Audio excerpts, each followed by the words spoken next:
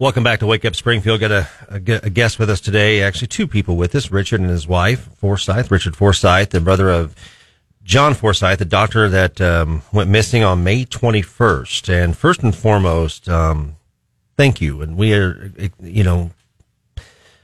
here to talk to you today with nothing but respect and condolences for you and all your family. And we know you are very appreciative of all the law enforcement, the investigators, and the community support. So we just want to say thank you for Richard for being here and give you our sincere condolences for what you're going through. Thank you, and thank you for having me. Yeah, well, it's the second time I had you. I was guest hosting on the Elijah Harr Show one afternoon. It's been a few months ago, and we had you in, and it was such a compelling story. But now a lot of time has passed, and so we want to kind of get an update on what's going on with that. But before we do that, let's go backwards before we go forward. Just tell us what you remember and loved about your brother, Dr. John Forsyth, the kind of man, the father, the husband, business partner, best friend he was to you. Just tell us your thoughts on what you miss most about your brother. Well, he's my brother. I've known him all my life. Growing up, we were together with everything. We shared a room in the house. We got into adventures and misadventures all of our lives. When I was 15, when I was 15, he and I moved back. We're originally from Canada. We moved back to Canada together. So we drove together. He was 17, I was 15. We drove together from Springfield, Missouri to Canada to live with our grandparents, to go to high school. And we were there without our parents. And in many ways without parents. Wow. I mean, my grandparents were there, but we basically we relied on each other. Every day, everything. We made sure each other was fed, taken care of. He made sure I had rides because I couldn't drive at the time. And all of our lives, we spent together. And as adults, we were very close and also business partners. My mind is just cycling through so many stories. I don't even know what to say. But right. As a man, he was smartest man I've ever met. And that's saying a lot because I feel like I swim in deep waters in that regard. But smartest man I've ever met, such a compassionate, kind person who is concerned about so many people, and he had so much passion about helping people in general, and specifically, of course, he loved his kids so much. And he did. He had 8 kids. I mean, that's the story itself, but he took care of them, and he always took care of the child support and was responsible and did what you told me that last time. I mean, he did what he had to do, his fatherly duties. He was very proud of that. He took a lot of time off work to be with them. He took them often on trips, adventures. He just loved being with them. He loved talking about them. If you ended up spending any time talking to him, he'd be pulling up pictures of his kids and telling us the latest stories, and just the joy on his face about his kids. Loved his kids so much. So we go back to May 21st. You get a phone call that his car has been recovered at the Cassville Aquatic Center, and you described it as kind of a sketchy area, if I remember correctly. It was kind of in a sketchy part of the park. It was first verbally described to me, but then I was able to see a satellite picture of the location, and then eventually actual pictures. And it was a sort of a public refuse area with a fence. And so when you sort of see the entrance to this area, the car is mostly obscured by a fence. You can see it from a certain angle, but it's a little hard to see. And so it's clear that the car was meant to be hidden. Right. If I remember right, did you get the phone call about him not showing up to the ER first, or did you find out about the car being found first? I can't remember. Oh, yeah. The not showing up for the ER shift was the first phone call, or first sort of fact and bizarre kind of issue that was going on that evening, and that's when I was very concerned. And I was called about that, and I encouraged that some inquiry should be made, and that was done. And then at that point, the hospital security goes out and they check the RV because he had an RV on the parking lot because he would work late nights and need to stay and catch a night instead of sleeping in a extra cot or somewhere in the hospital. Exactly. But that was weird too because both the vehicle found at the park were unlocked, and inside of that was his cell phones. He had 2, one for work and one for his personal, correct? Right. The 2 known phones, we always saw him with 2 phones. They're there apparently being charged. This is all being told to me over the phone. I got calls all night, so I didn't sleep at all, and I got an update. We found his phones, they're charging. And when I heard that, I said, call the police. Yeah. And then in the RV, it was unlocked and the lights were on and laptops and all kinds of stuff was found in there as well, correct? Yeah, stuff he never would go without. Okay. So now we know something's up. Now the cat's out of the bag and something is not right. And you know your brother and this isn't like him.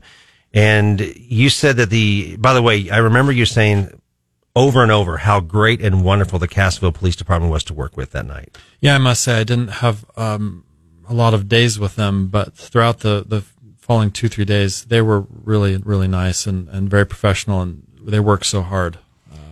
They did recover some security camera footage, reviewed, and even though it's grainy, like all security footage is, you were very adamant that was your brother in that footage. No, I did not see the footage. Oh, I thought you said, okay. It was only described to me. Okay. And in fact, what was described to me, so he was wearing very descriptive clothing, a black long sleeve shirt and light blue-gray jeans.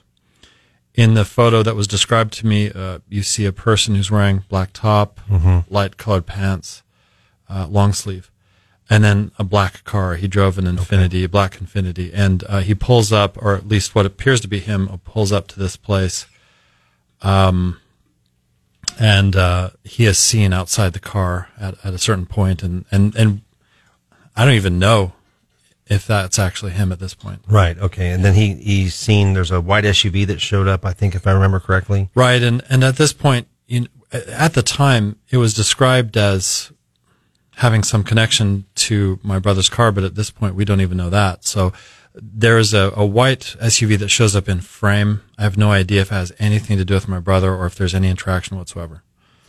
So at this point, though, it's definitely not right. Something's wrong. Right. And the next day or two, a manhunt begins, basically, in the search of your brother and what could have happened to him.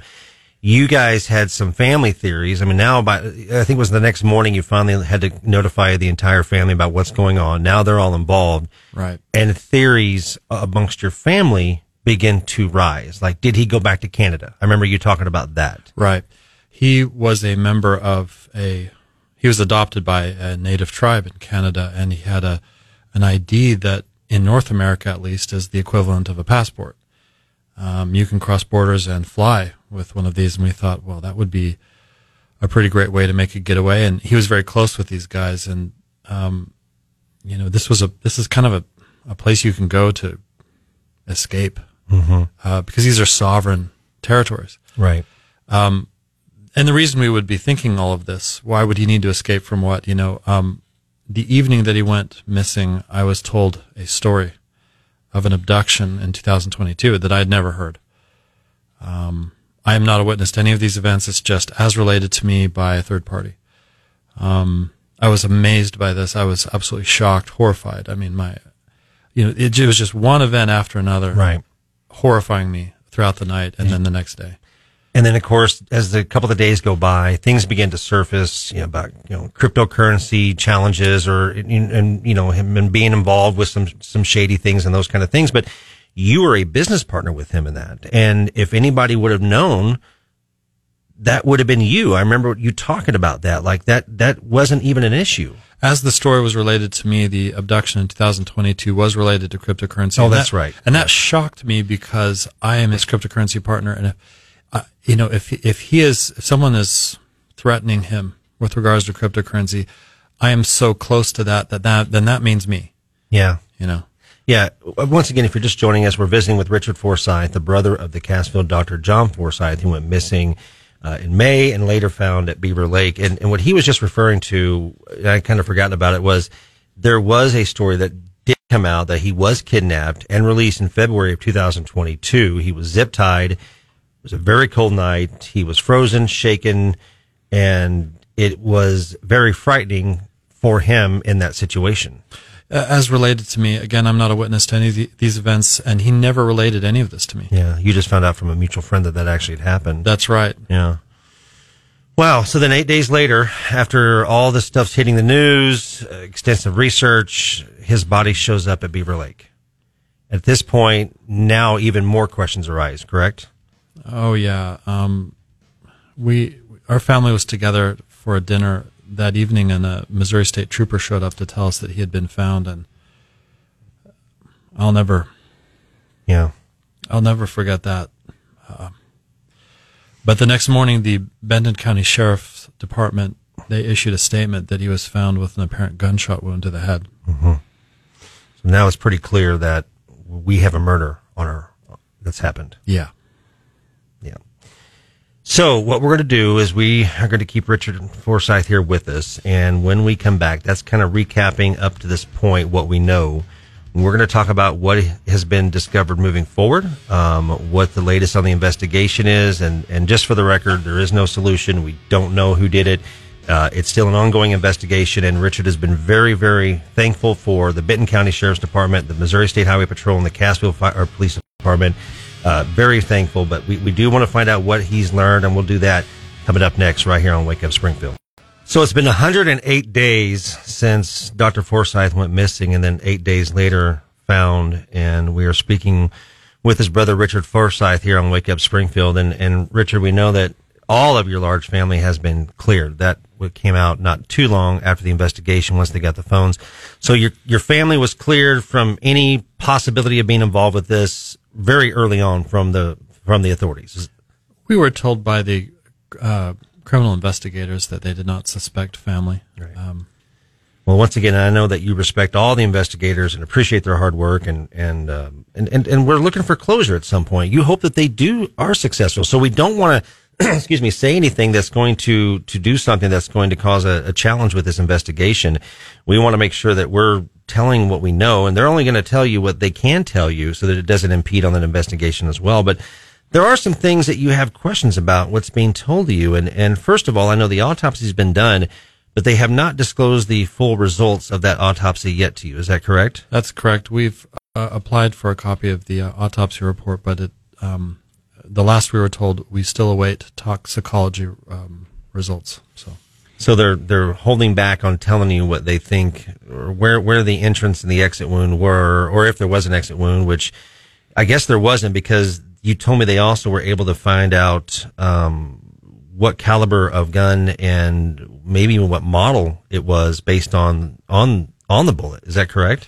Yeah. We're told that they believe that they know the caliber and the manufacturer, not the model. So you've done some investigating into that, and do you believe that what they've been able to tell you, and Cass, your criminology background and through college, I mean, doing the ballistics test on those bullets, does the research you found actually go along with what you think that they were able to tell you about the make and model? I've only looked into it in a very cursory sense, but from what I've been able to find, the information is mixed about just how much you can tell from a bullet. So at this point, I really don't know, but the criminal investigators are saying that they believe what they believe, so I guess I'm just sort of going with that. Yeah.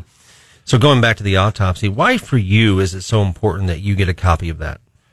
What do you want to discover from that? The truth, as much as possible. Since these events occurred, we have just been groping in the dark for anything we can find out about what happened and why. We're just so surprised and horrified by all of this. Me especially, I suppose.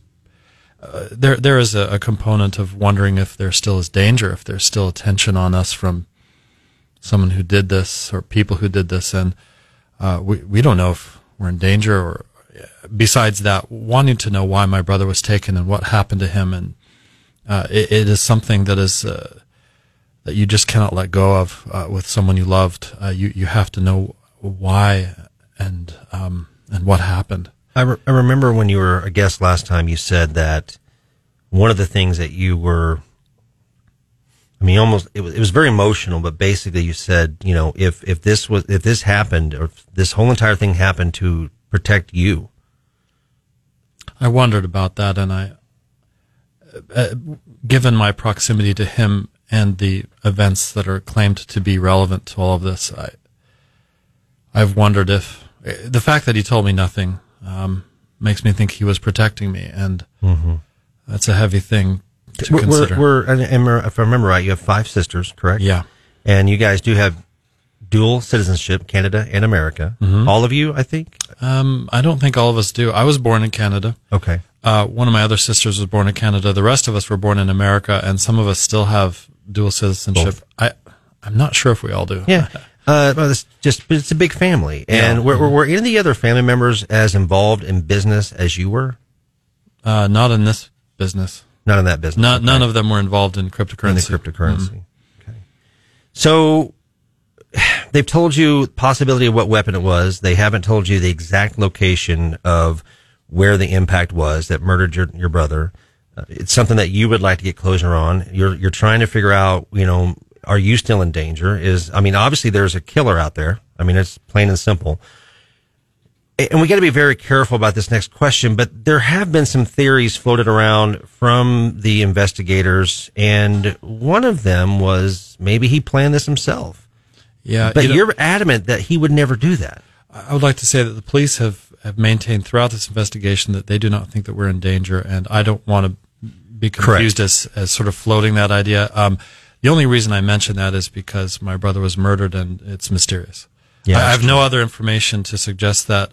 This is just sort of where the mind wanders when there's no answers. But the police wonder if maybe he arranged all this himself. Now, they have to investigate all theories, by the way. Of course. They have to throw everything up on a whiteboard.